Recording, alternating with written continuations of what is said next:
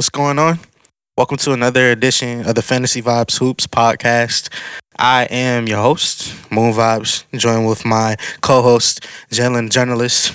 On episode 2, got a lot in store for you. Yes. Shout out to the lovely listeners out there that's listening on all platforms, Spotify, Apple Podcast, Google Podcast, Audible, and other podcast platforms. Also, shout out to the sponsors of Real Ones Productions. Couldn't do without y'all. Absolutely. On today's show, we got a lot in store for you, diving into more of the fantasy basketball world. Real talk coming up in approximately 30 seconds to a minute. We also have Free Flow Fantasy Vibes, 5 minutes on the clock. We're going to try to get as many questions asked to each other as possible. We also have Ride This Wave, where we're going to be giving you waiver wire pickups that you need to target. But the main entree today is going to be players that are overperforming and players that are underperforming so far this season. Now, all of that is in store for today on this episode of FV Hoops. Sit back, relax, and enjoy. And for real, if you like it, make sure you consider leaving a review. It greatly helps for the expansion of this podcast so we can get it out to as many people as possible. Now, with that being said, I got Jalen coming up first because you already know what time it is, bro. It's Real Talk, sponsored by Real Ones Productions. Say it with your chest, Jalen. Yes. Say it with my chest. I'm gonna quit fading rookies. I didn't draft the rookie this year just because I don't know how they're gonna come in. Scotty Barnes has been, he's arguably the best rookie in this class next to Evan Mobley. Faded him also because I didn't know how much opportunity he was going to get with Jared Allen and Larry Marketing just both signing. They're both big man. And you also got Jalen Green, who, at times in fantasy, he's played well. At times in fantasy, he's played bad. Kate Cunningham, who since coming back has played bad besides 2 games against the Nets and last night against the Rockets. Oh, you also got Chris Duarte. That man has been balling. Nobody really suspected this out of him. I thought he was going to be a good player. I didn't really suspect him to be this good in fantasy or IRL basketball already. But, he's only had a couple of 40-point, 50-point games already this season.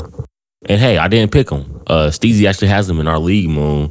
And he only picked him because he's an Oregon Duck. So it's he didn't really pick him knowing that he was going to pop off in fantasy like this. I'm going to quit avoiding rookie players all the time. Because I do the same thing in fantasy football, do the same thing in fantasy basketball. I just avoid rookie because I don't know how they're going to play their first season. Which, it makes sense in your head, but at the same time, it's when you see them performing, it's they perform good. Mm-hmm. Oh, man, then it comes to your mind, man, why didn't I draft them? I already like them coming out of college. Why did I fade them? Mm-hmm. Trust the process, don't fade the process. I totally agree with that. Just to add on to your Real Talk, I agree with you. Just because, you have to be patient with some of them. Some of them have already hit the ground running. Yeah, I faded too many rookies this season where it's dang, I could have had Evan Mobley, didn't pick him up. I could have had Mo Wagner, didn't pick him up. I could have had Chris Duarte, didn't pick him up. It's crazy. Granted, my fantasy team is doing really good right now. Might be undefeated depending on how your brother plays this week because y'all plays everybody at the end of the week for some reason. 3-0, you are 2-1. Brad is 0-3. The projection got him being 0-4 at the end of this week. Hopefully he is 0-4 just so I can trade with him. Steve's is 3-0, and KT looks to be 2-2. The projections have him as 2-2 at the end of this week, but right now he's 2-1. I think Steezy's friend is 0-3. Brad is 0-3. My brother Kaleem and Ayende are both 1-2. And then you got one of the members of my Twitch community, Jalen the guy, he's 1-2 as well as Weez and Maul. So it's kind of weird knowing that we changed up the seating and the people in each conference, and we still got people that's at the bottom of the conference. Yeah. So but it's weird because Brad was at the top of the conference last year. He's at the bottom right now, even though it's early in the season. We was at the bottom last year. Jamonte, Jamonte's the most approved GM right now. He's 2-1. Remember last year he was just trading everybody. This man had Tyler Hero on his team about 18 times throughout the season. We're chopping them, picking them back up. Like two Tyler Hero's supers, getting passed around like a good boy. yeah, two supers, 2-1. But he's playing you right now. You're projected at a 95% chance to win. You had 213 points. He had 75. He had 73.50. Two super.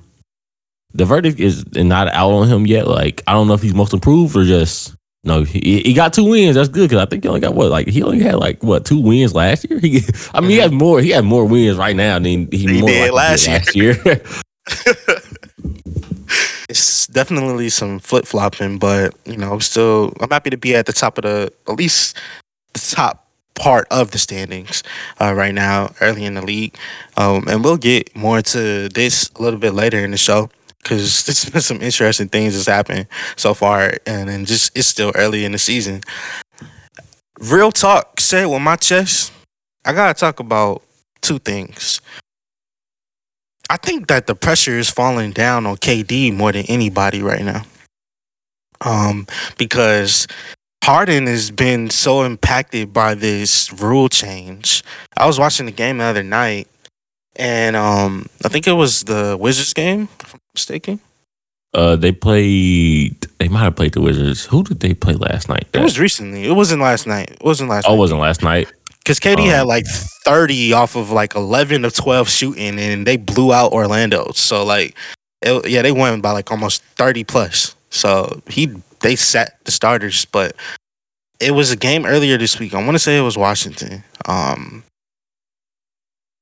hold on. Was it Chicago? They played Chicago the first game of this. It could have been Chicago. It could have been Chicago. It was Chicago. I don't know why I thought Washington. Maybe I thought Red. But it was at Chicago, I think. And this is the Ayo Dosunmu game where I said to myself, I was like, you know what? I got to pick up Ayo now because they're starting to give him minutes, especially with Pretty Patties, a.k.a. Patrick Williams, dealing with what he's going through right now. And he's getting more minutes and getting involved in the rotation, which I like. And I'm sure Jalen likes it too. Now, I saw this game, and Ayo was one of the sub-stories from the game. Just his energy, everything that he provided, just being a stat sheet stuffer. But what I looked at was that, Harden is not... His game is being impacted the most when it comes to just pure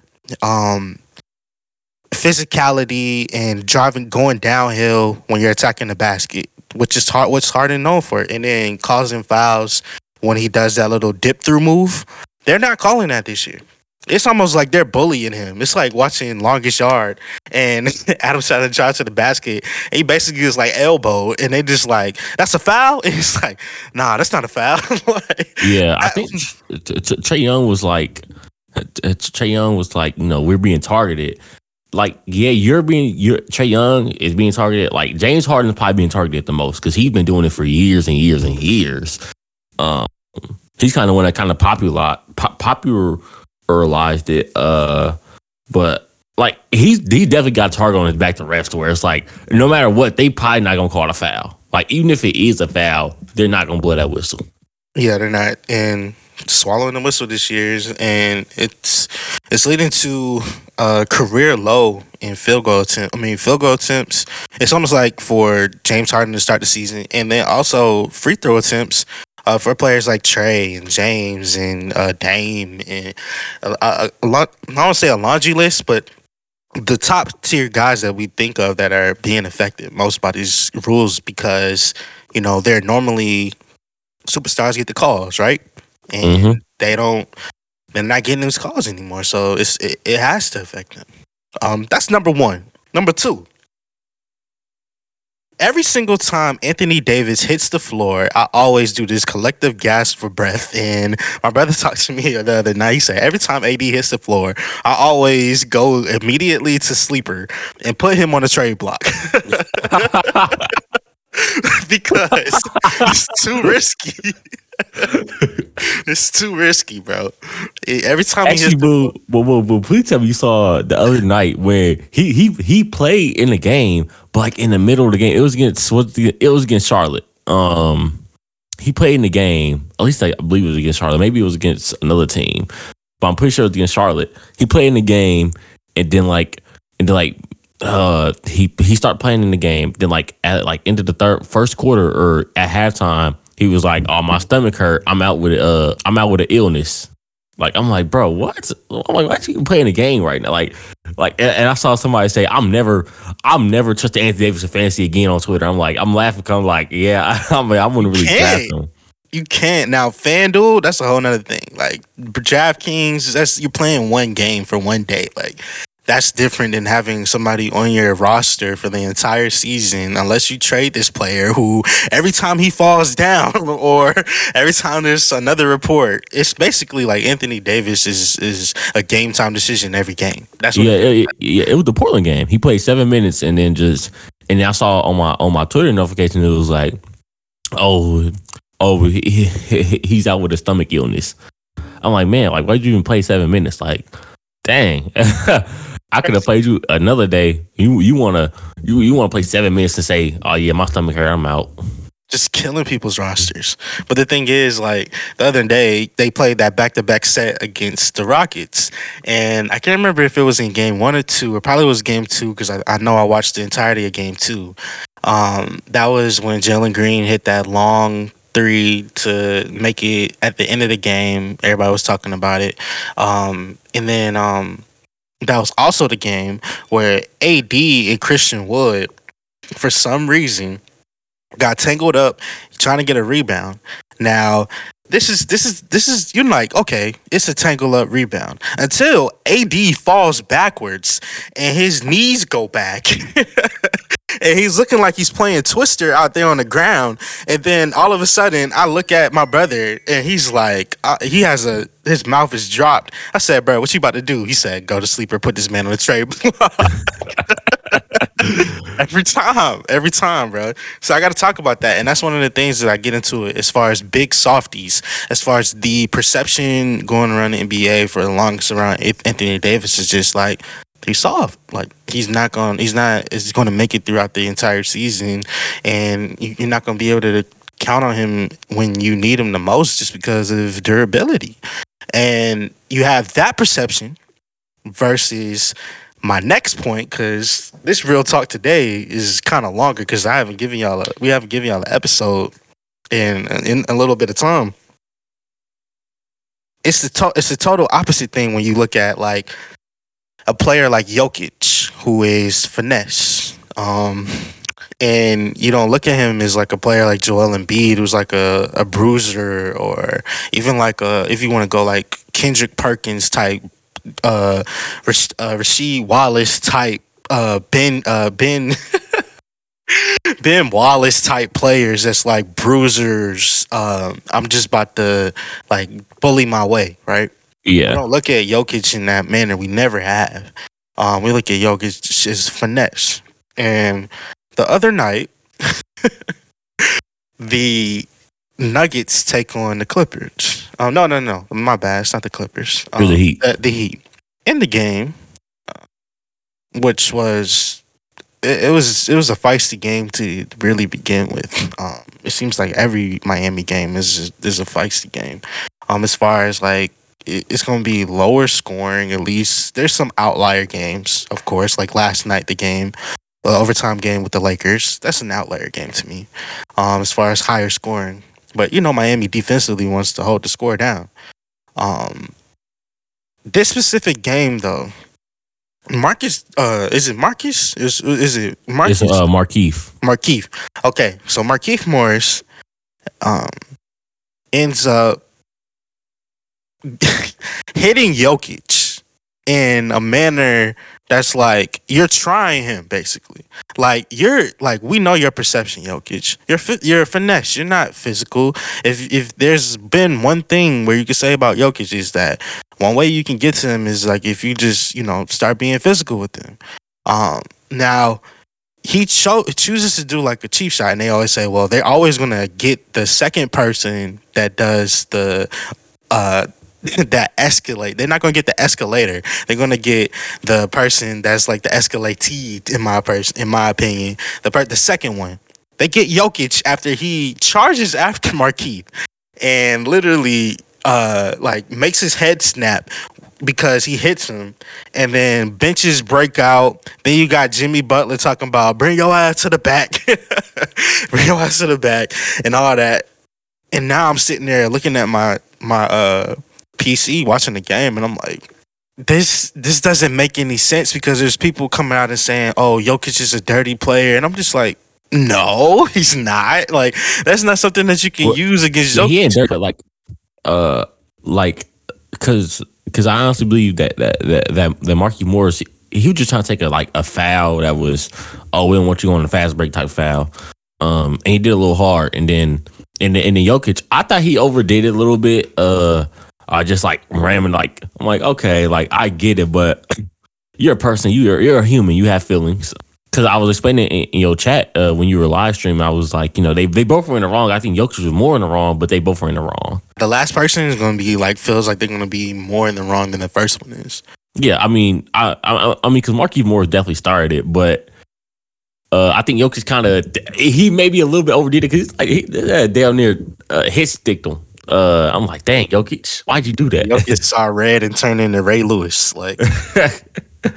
I'm like, dang, Jokic. Like, I know Jokic get mad because he doesn't get the calls he probably deserves. Like, because some players do be fouling him, and he just doesn't. And the refs will be like, "Oh no, you're big, you can handle it." So right. like, yeah. So which is why you can see him complain to the refs so much, which sometimes does get on my nerves.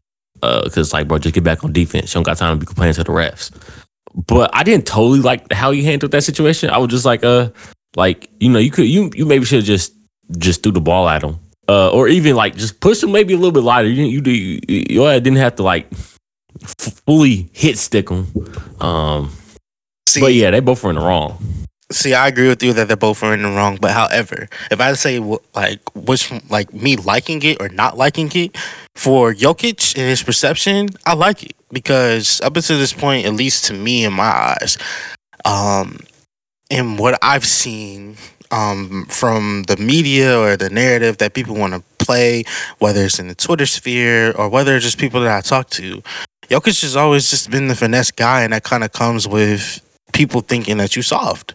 And him doing that to a player that has a reputation throughout the league that he's a tough, not only a tough competitor, but if he going up against him, he's going to be like in your mug the whole game. Like the Morris brothers, they have that toughness. For him to do that to him, that shows that like, oh dang, all right. So if I'm looking at it from like a bigger picture, I'm like, okay, I'm not gonna say that it's gonna stop. You might have people that start trying Jokic even more.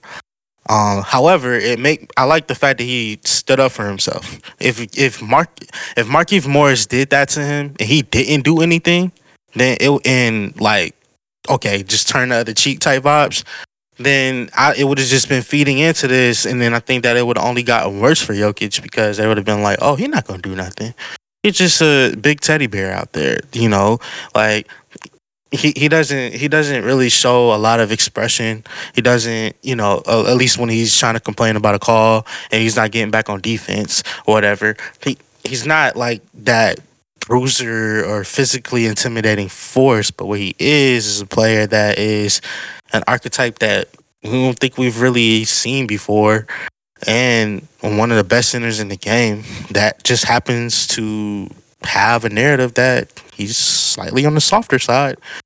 So just like AD in another way, it's like two totally different things, but the narratives, last but not least, for this real talk, it's starting to feel like it might not have happened last night because he kind of underwhelmed, but at least in daily fantasy, it's starting to think like anytime the Bucks play, and you have a chance to build a FanDuel lineup, at least from the public's perception, I've been seeing a lot of lineups featuring Giannis Antetokounmpo in their lineups because, he has the most fantasy points per minute that you can hope for in the entire NBA.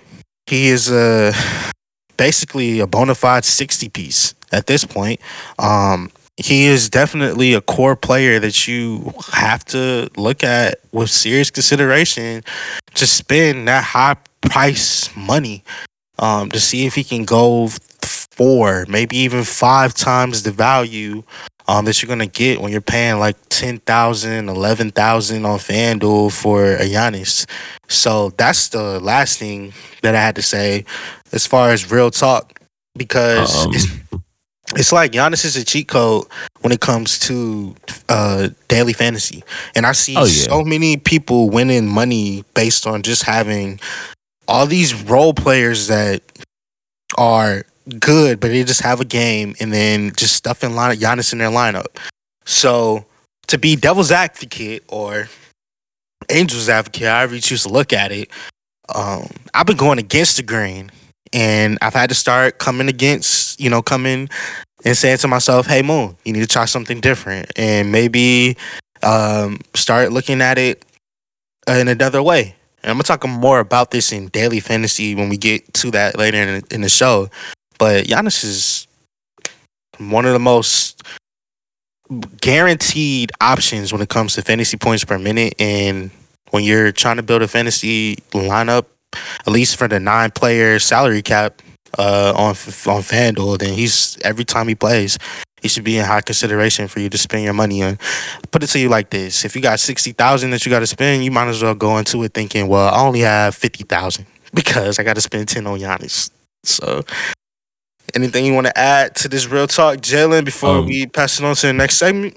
yeah. I don't like the way that both brothers, that Morris and Jokic situation handle each other. Like, come on, Marcus. We know you're not gonna do nothing. You probably just gonna talk to Jokic, be like, "Oh, you better not do that to my brother again." Blah blah blah. And the Jokic brothers, as y'all are known on Twitter, y'all not gonna do nothing either. Like, just please stop it. Y'all really talking on Twitter. Y'all not gonna do anything to each other.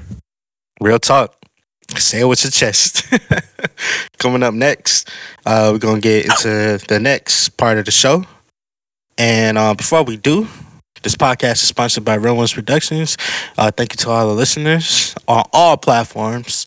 And tell a friend to check out Fantasy Vibes Hoops. Jalen. It's that time of the show.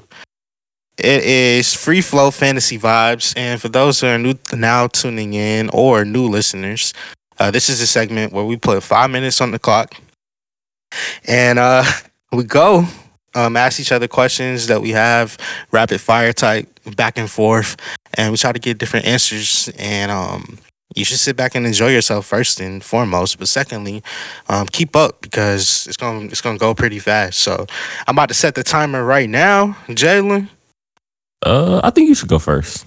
All right, cool. I'm about to start the clock right now. All right, so last night we got a chance to see the Kate Cunningham versus Jalen Green, Pistons versus Rockets. What were your takeaways from that game? Kate Cunningham versus Jalen Green. You kind of saw like things like they kind of went back and forth at times. You saw Jalen Green dunk and then talk trash to Kate Cunningham after Jalen Green didn't score a point. Fun fact. Also, Jalen Green fan, don't come at me for that. Like, I like Jalen Green, but he just didn't score a point after he talked trash to Kate Cunningham after that. They both kind of settled into the game. Jalen Green took a little bit more contested shots than I would like. Kate Cunningham played decently well. Daniel House tried to dunk on Isaiah Stewart twice, and also Isaiah Stewart only had like 4 points last night, and like 5 fouls. So it was good. Some takeaways were just like at times it was an ugly game for some players, good game for some players. But the two rookies in that, the two more important rookies in that game balled out. But Kate Cunningham and the Pistons ended up with the win.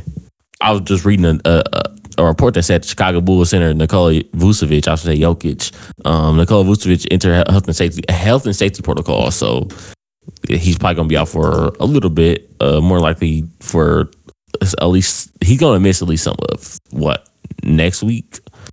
That's tough. Prayers up to him, and hopefully he can make it through protocol faster. Let's just be honest, Jalen. He hasn't been playing well this season. He hasn't, but he's had a decent fantasy year. But on the course, like, he hasn't really played well. His ass doesn't jump like I saw Bulls fans be like, is Vucevic gonna contest any shots this season? Because he just doesn't jump at shots. My question for you is, how hard is it managing your DFS money in the lineups when creating lineup. All right, so I learned over the course of time. Now I've only been playing fantasy DFS for basketball. This is my first year. I've been betting pretty much every night. For all of these games that I've played so far this season, putting out different lineups. Now, how hard is it to manage your money? It is hard, but that's only if you're basing your roster construction off of salary cap. So, like, if you're going into the position saying that, like, perfect example, last night with Lonzo, I knew that Lonzo's price was 5,600, and I was desperately trying to get him into my lineup. I would have preferred Lonzo in my lineup over Jalen Green. But because of the early start time for the Pistons and the Houston Rockets, and I got caught, I had to hurry up and get the submission in. I ended up going Jalen Green first because Lonzo is only based at point guard. His position only for FanDuel is point guard. I can't put him at a shooting guard spot, even though you have two of them. So I was trying to move the money around. Like, okay, who is a point guard that has a shooting guard label 2? Cade fit in that. Cade, to give you more perspective, Cade's price was like 48, and Jalen Green's was like 49. Like they were like right next to each other. Like Lonzo was 55.6. So it's tough, but I've been shifting away from the mentality of let me get these players at the salaries, because the salaries are constantly moving. Every day they're shifting. I just want to get quality. If I see somebody that's like quality, I'm not about to pass them up. But last night it's tough because you have to like to start different start times, especially if you're playing early. And I think going into DFS with just a fantasy, I guess, mindset of, hey, let me just fit these players just because they all make sense as far as money, but don't make sense as value. That's where you can go wrong and where I've gone wrong sometimes. So far, the early to start the season. So yeah, our 5 minutes just ran out that fast. We might have to do another 5, another 5 for that. But yeah, hopefully I answered the question for that one. Yeah, because like it's harder, like just managing like a daily fantasy basketball lineup. Because I can give you insight on it from last night. So the highest scorer on the slate was Anthony Edwards last night. He had 7.8 times the value. His price was 7,900. So listen, he had 48 points, but he had 16 field goals. So that alone in itself gave you 32 points by itself in FanDuel. The second highest scorer was Russell Westbrook, and out of nowhere, I actually had him in my lineup. I had Westbrook and Nickeil Alexander-Walker last night. Oh, Nickeil Alexander-Walker did work last night. 33 points, 4 assists, 10 rebounds, 2 steals, 1 block. I had him in my lineup. He had 10.3 times the value, and his price was only like 5,800. Yeah, it's 5,800, and that's where the difference came, Jalen, because I was like, if Lonzo, I know he's going to have himself a great game today. I just felt it. The matchup looked like it would be great for him. Well, it looked like it'd be good, not necessarily great. But I just thought that they were going to have to push the pace, and he was going to have to get a lot of assists early. And I know he was going to get his fair share of rebounds. The scoring, I didn't expect him to make all the 3-pointers that he did in a row at least. But his price was at 56 and Nickeil Alexander-Walker's is at 58. Like, I'm in a situation right now where I gotta like on the fly, not necessarily a fly, based on all the data that I have, that I've accumulated, make that decision. Like, okay, do I go with Lonzo at 5'6" or Nickeil Alexander-Walker at 5'5"? What was he at? 5'8" at shooting guard, when I know that shooting guard is not as deep tonight, when I gotta think about starting Will Barton, who actually had himself a good game last night. So it's more things to worry about, and that's why I'm happy. But in last night's lineup, since I talked about it, last night's lineup, I actually won some money. Jalen asked me last night. I talked to him. I said, Jalen, I got a good chance of winning some money. He said, you want to win over $15? I said, yeah. At that point, I was only at like 9, but I just made over $15. I made $16 last night. Okay, And that's cool. so I'm happy about it, especially since the entry, I joined the $400,000 contest last night, and my entry finished as 522nd out of 95,238. So if that's not something that I can be happy about, I don't know what is. Especially since the majority of the players that betted last night, at least in this slate of games, they're like highly experienced players with over, like, I've been looking at it, highly experienced players all up and down it, and I've only been doing it for about a couple of weeks now. So I'm starting to feel my groove. My entry, the winning entry was Ricky Rubio, who had 36.5 on FanDuel last night. Damian Lillard, 44.9. He had 28, 7, and 7. Will Barton, who had 45.7. He had 30 points, 3 assists, 6 rebounds.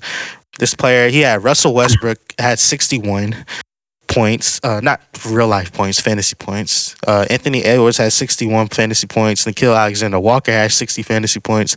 Keldon Johnson had 40. Frank Kaminsky had 45, and Miles Turner had 37. That was the winning lineup, who ended up winning $70,000. But he played the lineup twice, so he really won $140,000.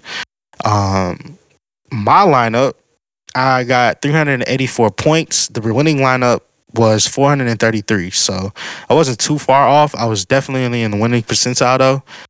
And I was pretty much in the green all night. My lineup, I had Jalen Green, who had 30 points. I had Ja Morant, who had 58.4 on the night where he went off in the first quarter, but only had 2 points in the second quarter, if I'm not mistaken. Still finished with 32, 8, and 7 with 3 steals, 3 turnovers. I had Russ with the 60 piece. He had 61. Nickeil Alexander-Walker was 60. Gordon Hayward, 36.5. I had Thaddeus Young as well with 40. He gave me 17, 8, and 5 with a block and a steal. I had Evan Mobley in the early game as well as Jared Allen.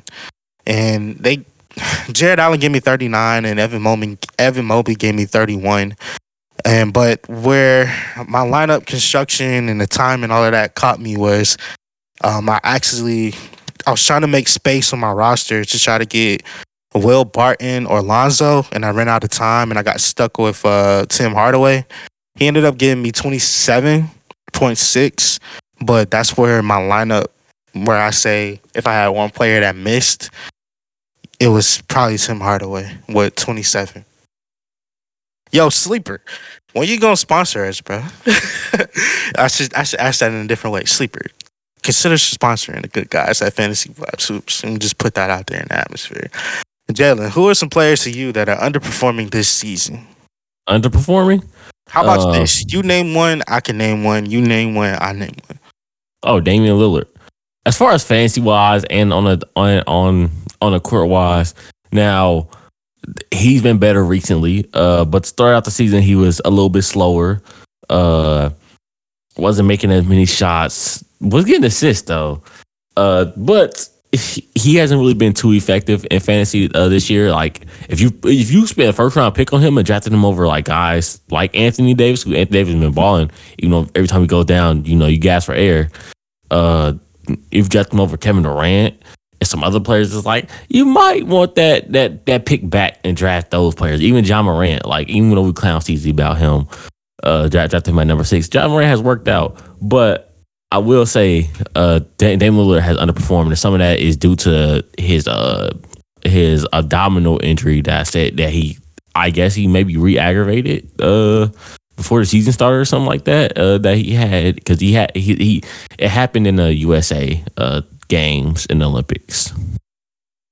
So Damian Lillard is really underperforming right now.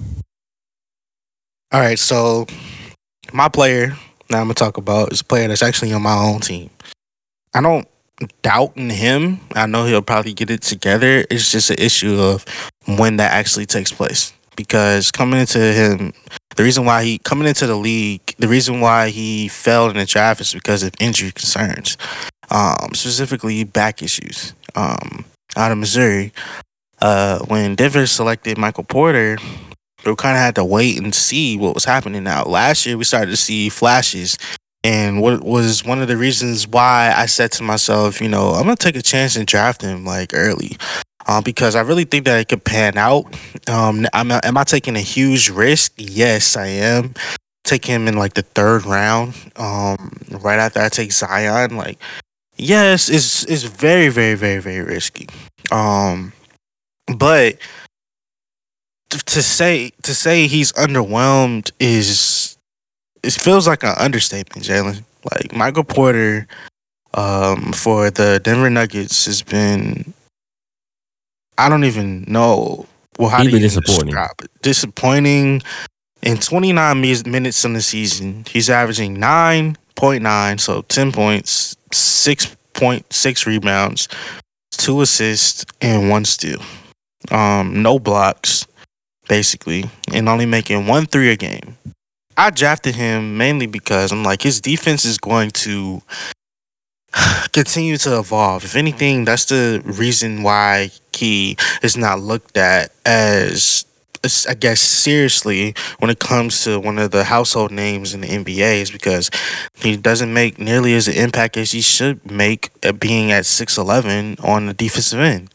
But nobody can talk about him as being a sharpshooter or just flick of the wrist, easy money from the 3-point range. And from the free throw line, he's efficient.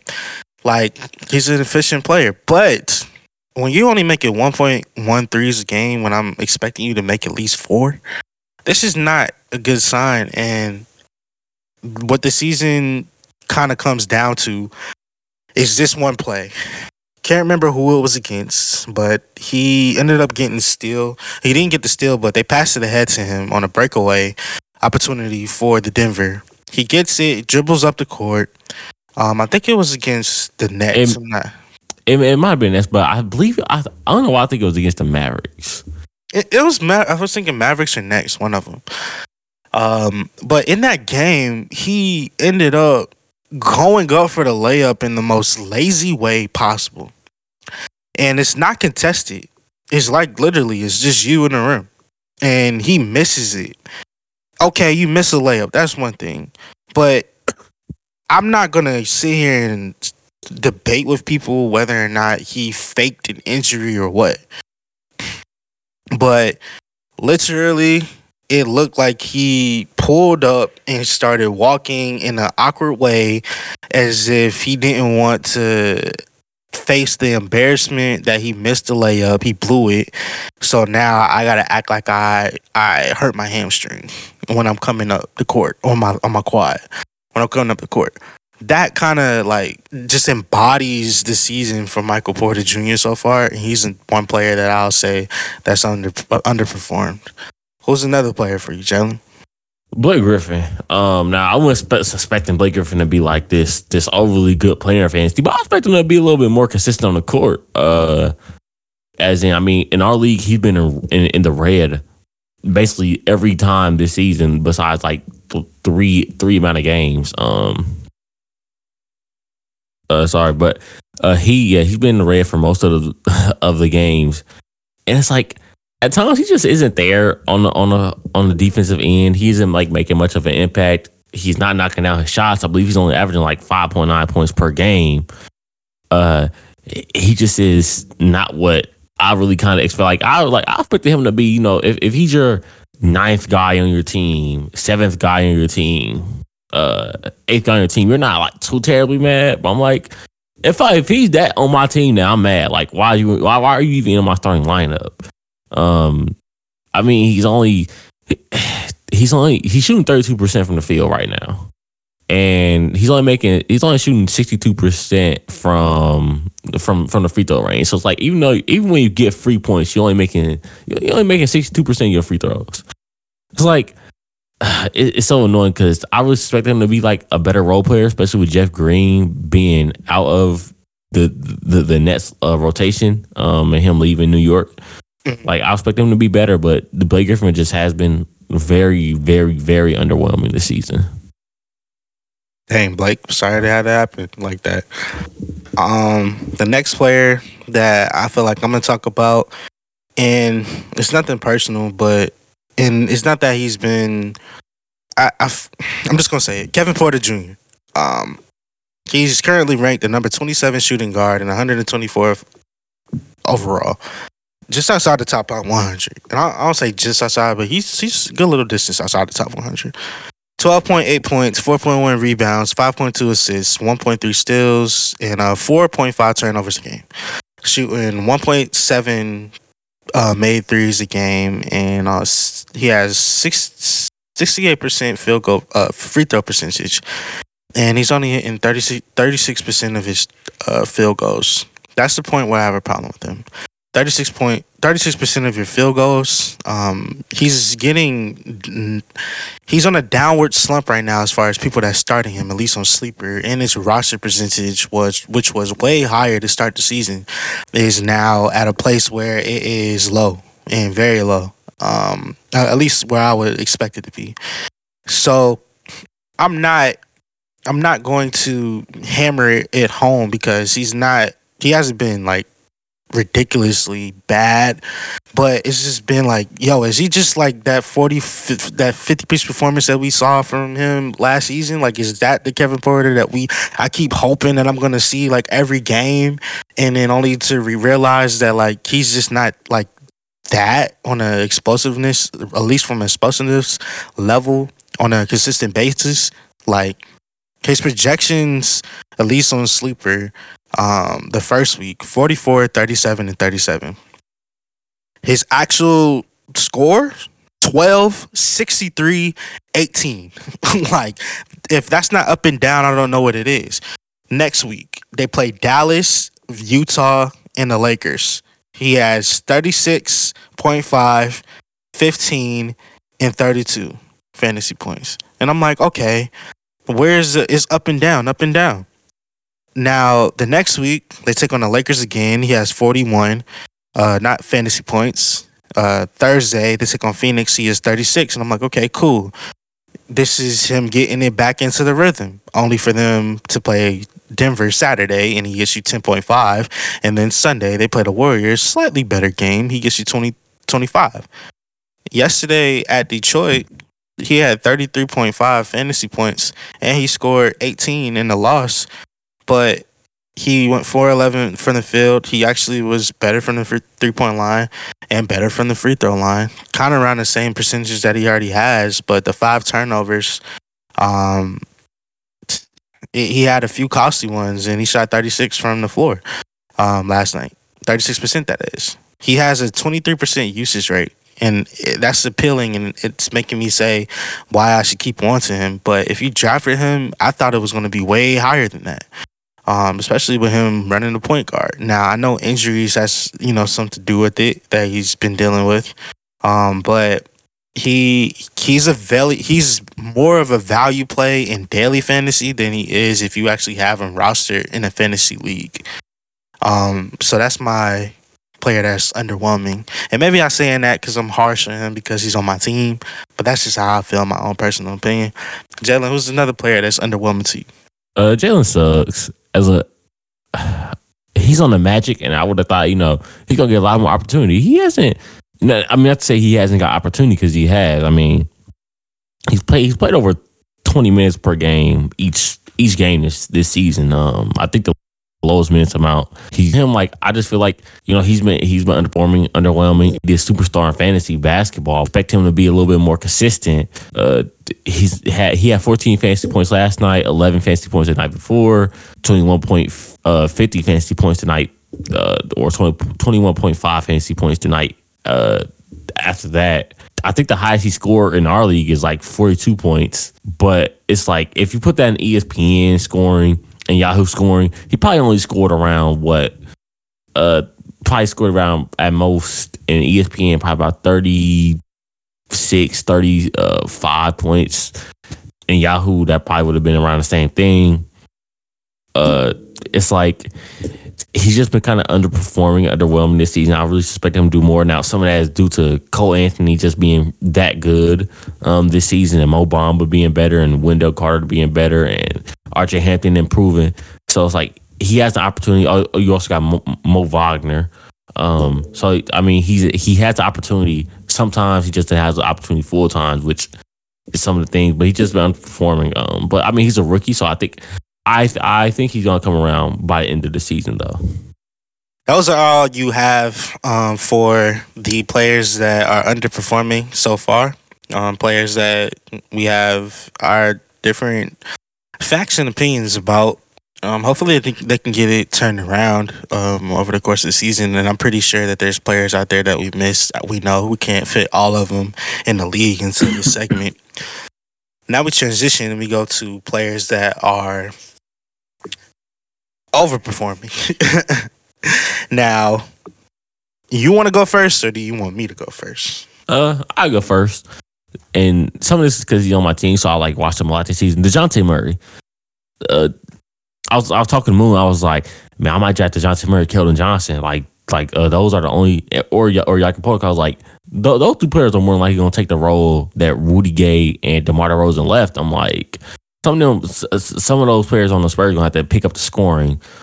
I'm like, it might be DeJounte Murray, Keldon Johnson. I'm like, I don't know about Jakob Poeltl, but it might be Keldon Johnson or DeJounte Murray. I was like, in my head, I'm like, it's probably gonna be DeJounte Murray, and he's picked up not only scoring, he's picked up everything else. Like he averages 18.4 points per game, but he's a mid-range sniper right now. 7 rebounds, 8 assists, 2 steals. Like he gets it done on both ends of the court. He's always been a good defender throughout his whole tenure as a Spur and when he was in college. But he's kind of like taking on that role to where like I'm the number one guy on the Spurs, and I can be like at least put up number 2 points. If I got him as my like 4th best player on my team, but he performs like he's the 2nd best player on my team. Mm-hmm. All right, I'm gonna go with a player that's on your actual team, that has been playing well ever since he's come back. Last game, not so much, but this season so far, he's averaging 13, 8, really 13, 9, and 3. Averaging almost a steal a game, 2.5 blocks. So that's important for fantasy. Al Horford, who is about 44% from the field, averaging 1.1 made threes a game, and he's shooting 90% from the free throw line. Yes, you heard that right, 90%. Some of his performances have been like, whoa. Like, it was last week, the week of November 1st through the 7th, he had like, he had 2 back-to-back great games where his projections was only supposed to give you like around the 20-ish, 30-ish range. He ended up booming, going for like 40, 50 against Chicago, and then at Orlando. He kind of dipped off against Miami and Dallas in week 3. But really that stretch from technically the week before when he first came and made his appearance against the 2 games against Washington, Jalen, where he had 2 great performances on a Wednesday and a Saturday in week 2. We kind of look like, oh, dang, Horford making a big impact in the lineup. But it's like, nah, that's not even where it began. From the Friday night that he made his season debut, technically, I said, oh, man, if they get him active and healthy, like, and if they play him with Robert Williams, he might just be like the most productive Celtic. And the most consistent Celtic. Now I'll let the actual Celtics fan tell you if I'm tripping or if I'm actually spitting facts. But so far this season, he has been the most consistent Celtic, in fantasy and on the court at times. He has the games where it's like he's Al Horford, so he isn't like suspected to be like the Jason Tatum or Jaylen Brown, to where every night you got to score 20. And have at least 4 assists and 6 rebounds. But he has been like, as far as like player wise, he's probably been the most consistent Celtic on the team.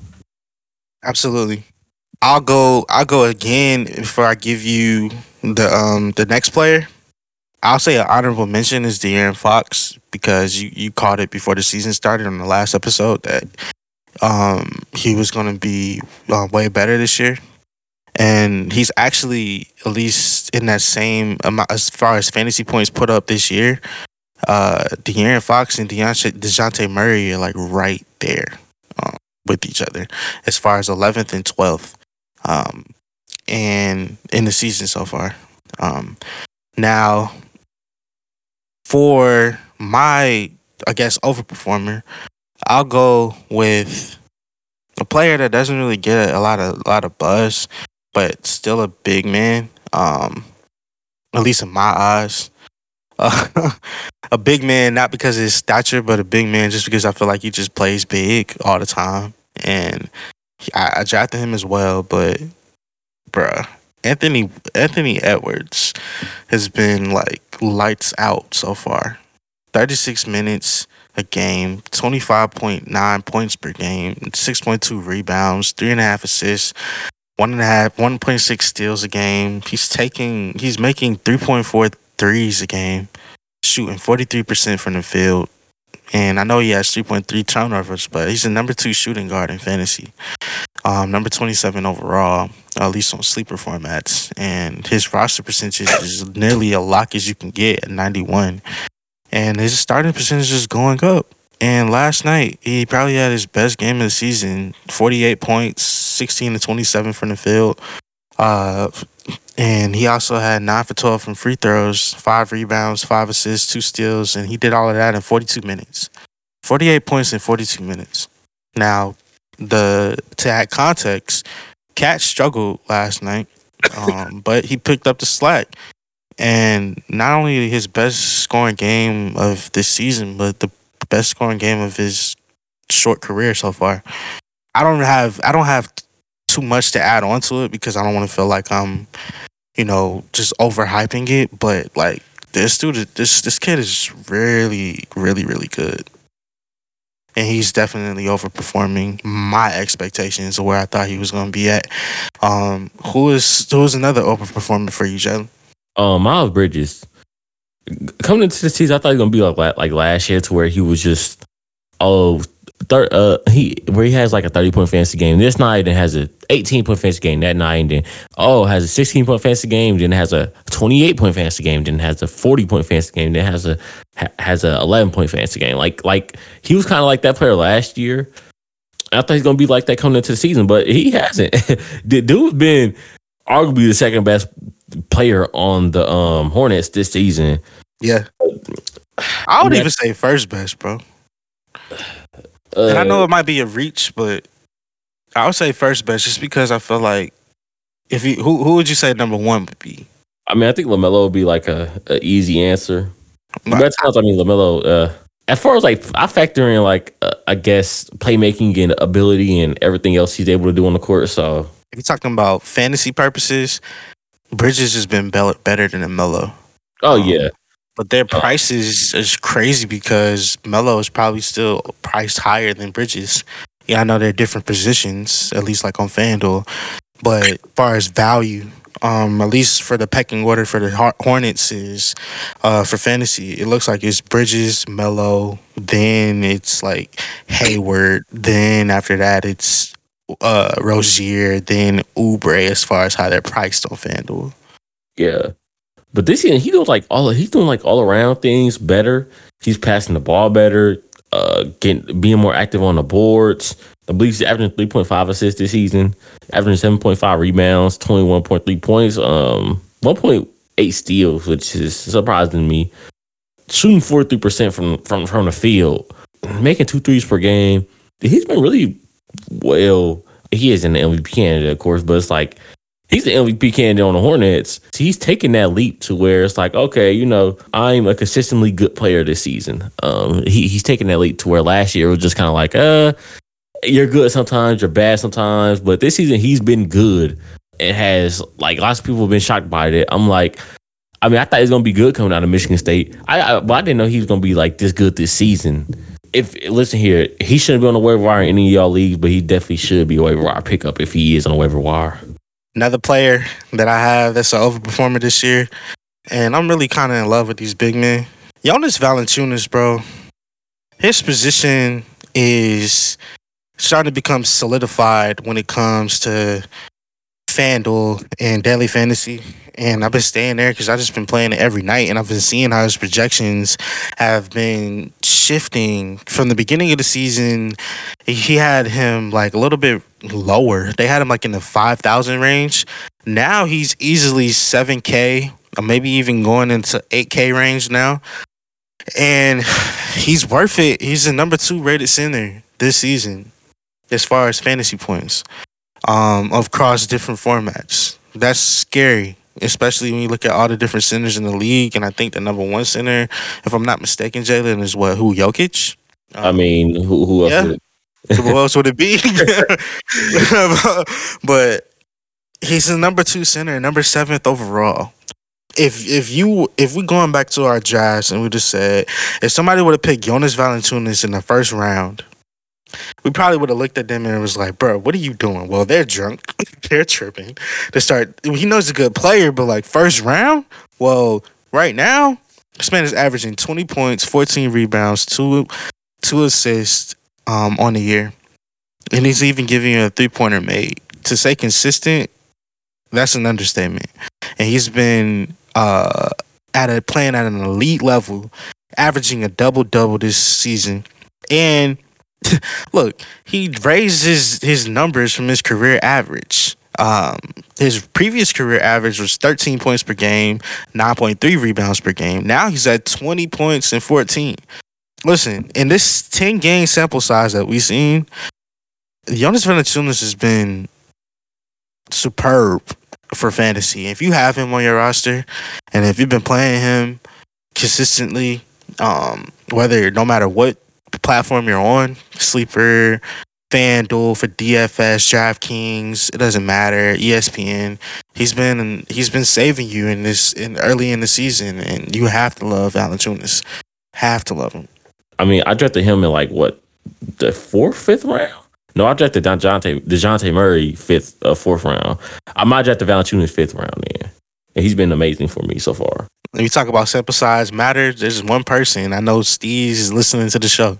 There's one person that has 52 fantasy points in a 1-game sample size. That'll be up there with Ja. That's the boy Dylan Brooks. He's been playing good.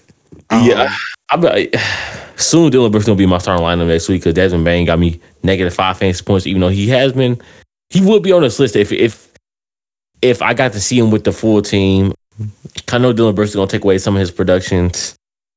So is Kyle Anderson now.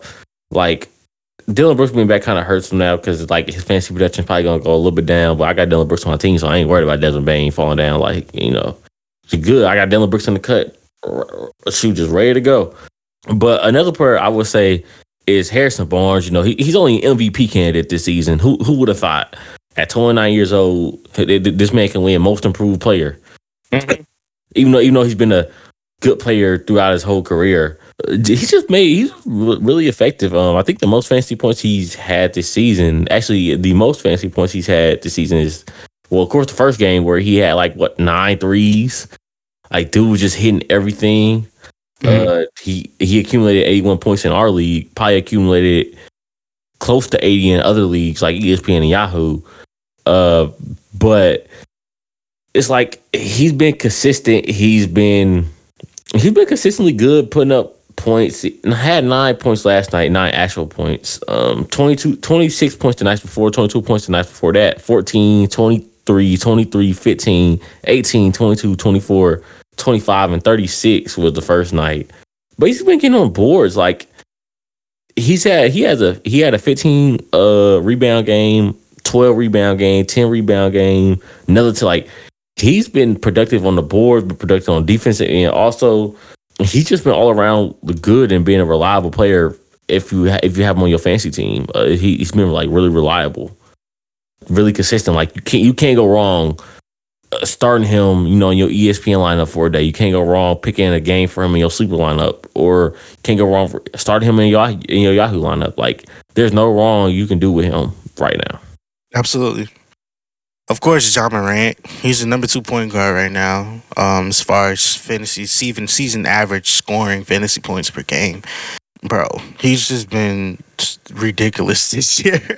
26.5, 5 and 7, like on 35 minutes. I didn't even expect this for him. We mentioned last year, I know he was talking about Ja, was the fact that like he doesn't have those games where it's just like 70 piece, 80 piece, 90 piece. Like, just because we have higher elevated scoring in our sleeper leagues. So that's the reason why we have such, higher performances. But he hadn't given us that on a consistent basis. This year, he's like, oh, at least on I'm gonna go based on our sleeper league, 82 against Cleveland. Cleveland opening night at the Clippers, 56. At the Lakers, 95. At Portland, 46. At Golden State, 68. Miami, 45. Like, Denver, 61. Denver, 44. His lowest average of the season was 19 fantasy points. But even in that game, he had 11.6 rebounds and 4 assists. And that was a down game for him. So CC might turn the show off if I don't mention Ja. If we don't mention Ja. So definitely, I got to put him up there. Cole Anthony, too. Anthony has balled out. Lots of people, including me, thought he was going to be a 6-man. He hasn't been a 6-man. Dude, proving that he's going to be a starter. And he put the Magic in a tough position right now because, like, they just after Jalen Suggs. They got Cole Anthony last year as a rookie. RJ Hampton's coming along really well. And Markelle Fultz might be the odd man out on that team. Yes, sir. Honorable mention as well. The number 1 shooting guard in fantasy, DeMar DeRozan. He's been lighting it up. Technically, he's the number 4 shooting guard. But as far as fantasy points per game, season average, he's number 1 right now. He's been consistent as he can get for Bulls, but so has Levine been. And quietly, Lonzo is still like a top. Last time I checked, Lonzo was a top 15 point guard so far this season. Definitely going to finish as a top 100 player. I can't say that Dame is underperforming without mentioning that CJ is overperforming, at least to start the season. How you feel about CJ? I like CJ. Like you say, he's overperforming, or maybe he's just living up to expectations. Yeah, it kind of makes sense when you look at it because, like, oh, well, Dame's not doing the work. Who else gonna pick up the scoring slack? Like, right, Robert Covington. Yeah, nah. It has to be CJ. Well, Anthony Simons has balled out also in the minutes he's gotten this season. Yeah, for sure. You also got Nazir Little, who's getting more minutes. Now, fantasy-wise, I don't know if he's been, like, really that good, but I know in-game-wise, he's made a good impact on the team. But, yeah, CJ, he's picked up that scoring slack that Dame has left on the court this season. 2 players I also want to mention, Mo Bamba and Wendell Carter, both on the same team. Both play similar positions. I mean, Wendell Carter has moved over to the power forward spot, which he's been wanting to play since he was on the Bulls. He told the Bulls that he's a power forward, not a center, and has only been better since moving to power forward.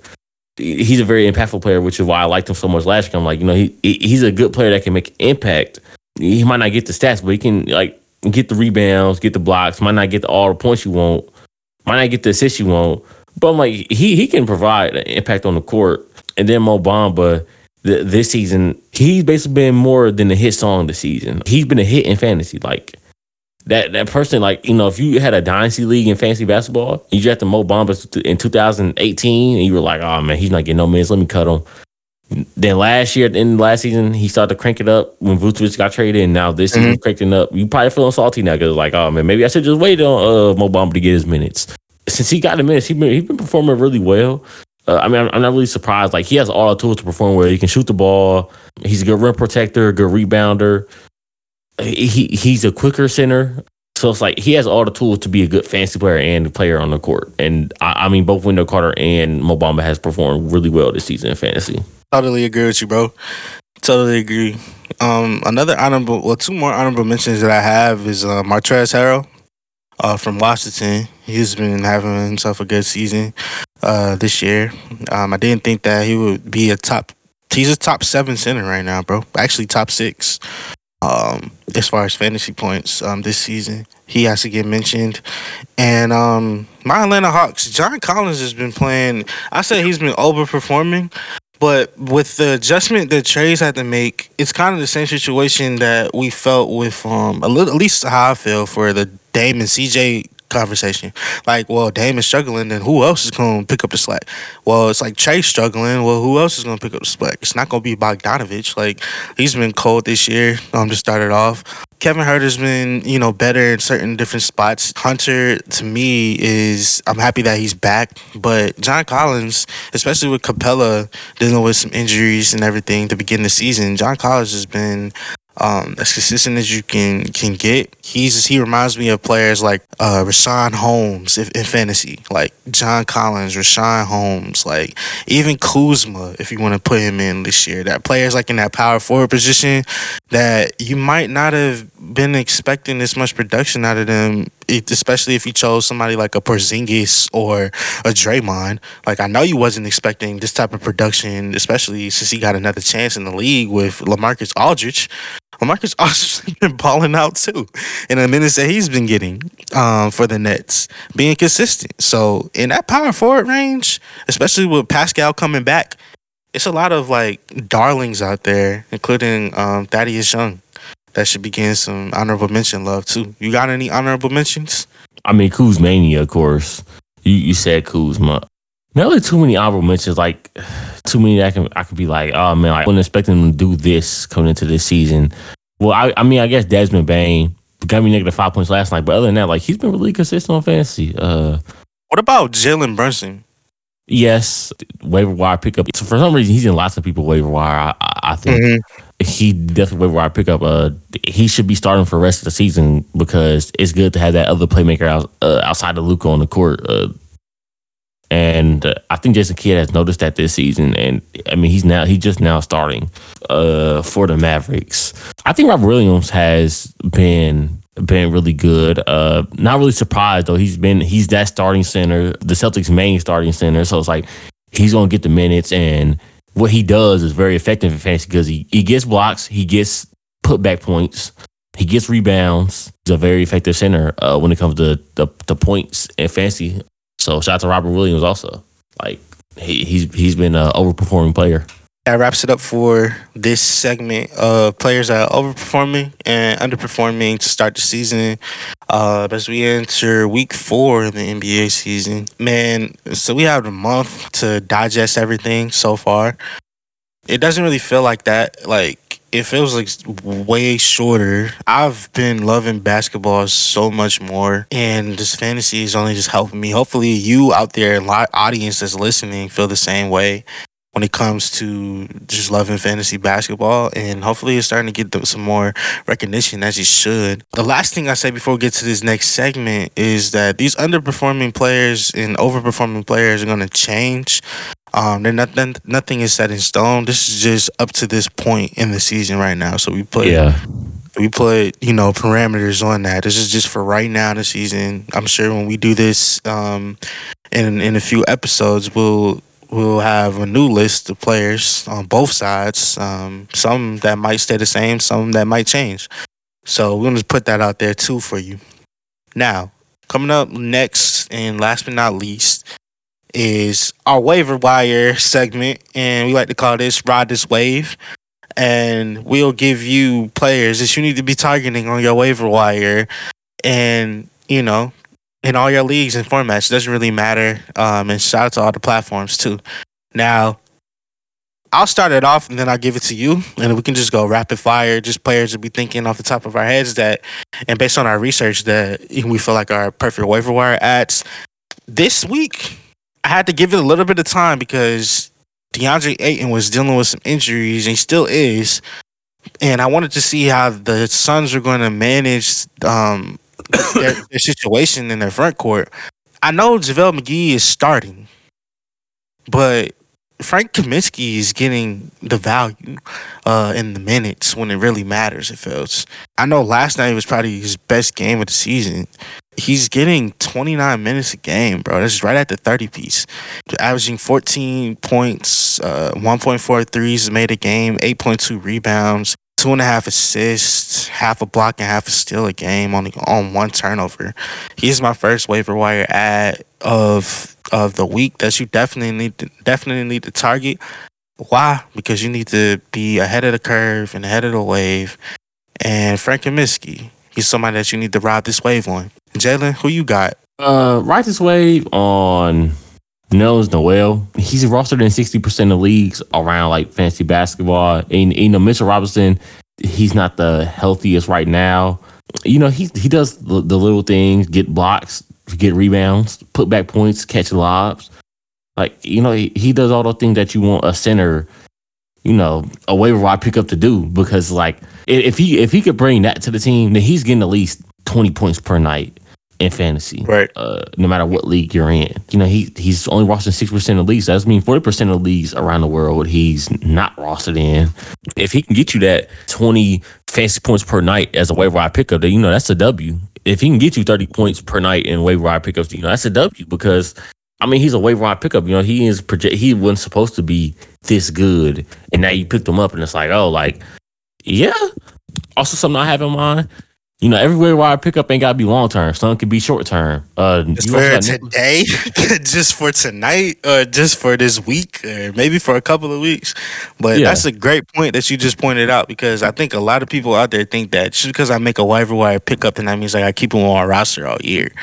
Like, no. But sometimes you just use them for what they supposed to be used for. But you also got Nicholas Batum, who's rostered in 44% of leagues.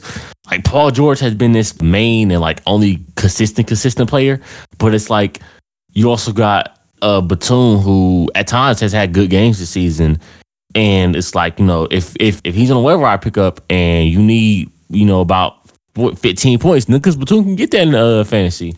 Yeah, He's one of the more boring fantasy players, and he's one of the more boring players in the world in basketball, just because he's never been flashy, more been a slow player. But if I'm not mistaken, he's a top. He's offered like top 100 players. He's like a top 100 player, if I'm not mistaken.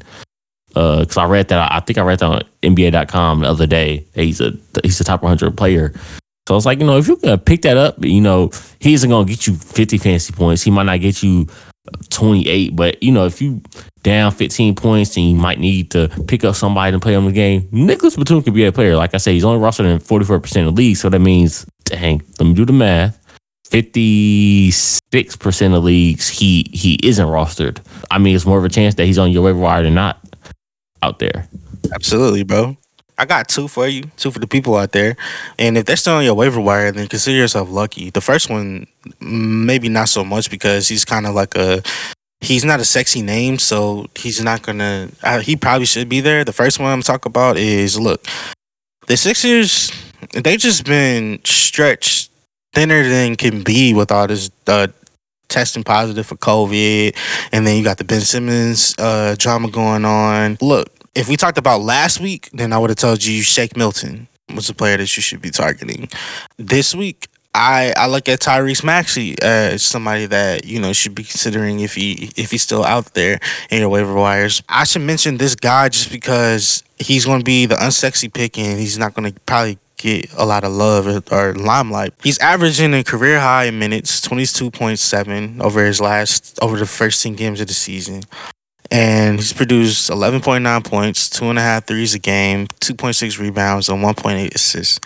So I know that his production is kind of like really spiked in the last couple of games because of Joel Embiid's availability and everything. But the encouraging part is that he's been playing. I've seen him play on the floor with Joel Embiid. That gives me a little bit to look at and say, okay, I'm happy to look at that in a positive light. Now, Georges Niang, he's a player I'm talking to. I know he can go back to a complimentary role, but just like Jalen said, if you need somebody just for like this week, especially with all this COVID stuff going on with the Sixers, consider him. And then the next person, before I get to Georges, Philly takes on New York, Milwaukee, Toronto, and Indiana this week. Those last two games, Toronto and Indiana, you already know what their front court situations look like. Miles Turner, Sabonis, and then their bench for Indiana, Toronto, with just a whole lot of players that look like they're the same players, like OG Anunoby, Scotty Barnes, Pascal, like Boucher. The list can go on and on, but I'm less interested in those matchups specifically for Georges. And then the last player, at least for right now, Davion Mitchell. His schedule this week is going to be enticing. Phoenix, then you have Spurs, and you have at OKC. I know the Tyrese Halliburton situation is like I still want to exercise patience with him and everything because we have seen flashes this year. That he can make that second year jump.